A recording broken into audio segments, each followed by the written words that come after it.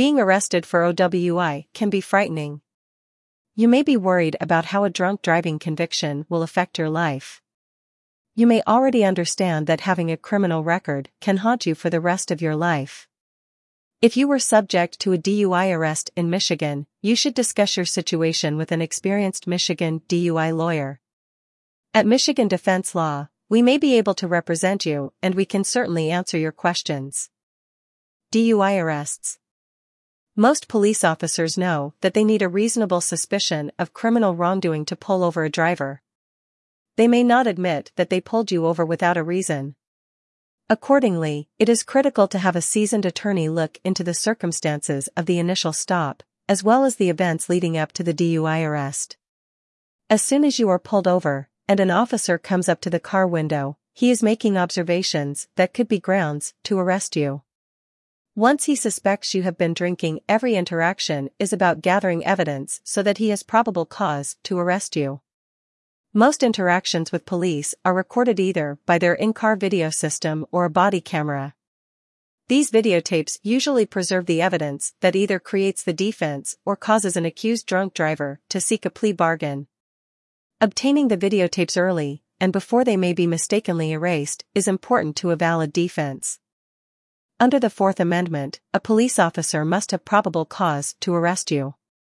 Generally, he does not need to have a warrant, but he will look for evidence of probable cause so that he can make a warrantless arrest.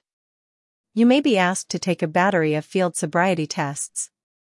These tests usually involve stating part of the alphabet, balancing on one leg, doing a walk and turn test, and finally being asked to do a preliminary breath test or PBT just to make sure you are okay to drive.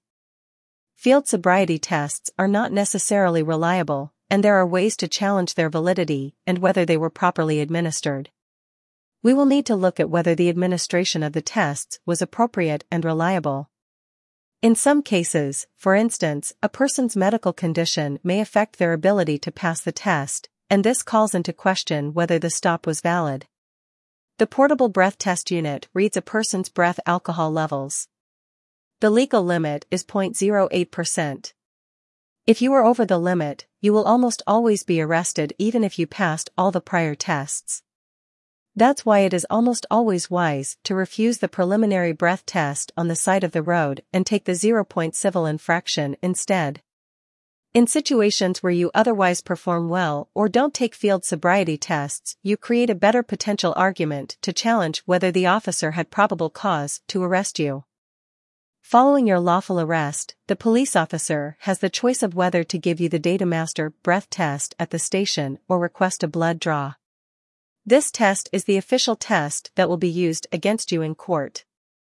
The PBT is not admissible in trial except in certain circumstances, and is generally only used as a piece of evidence to determine probable cause to arrest.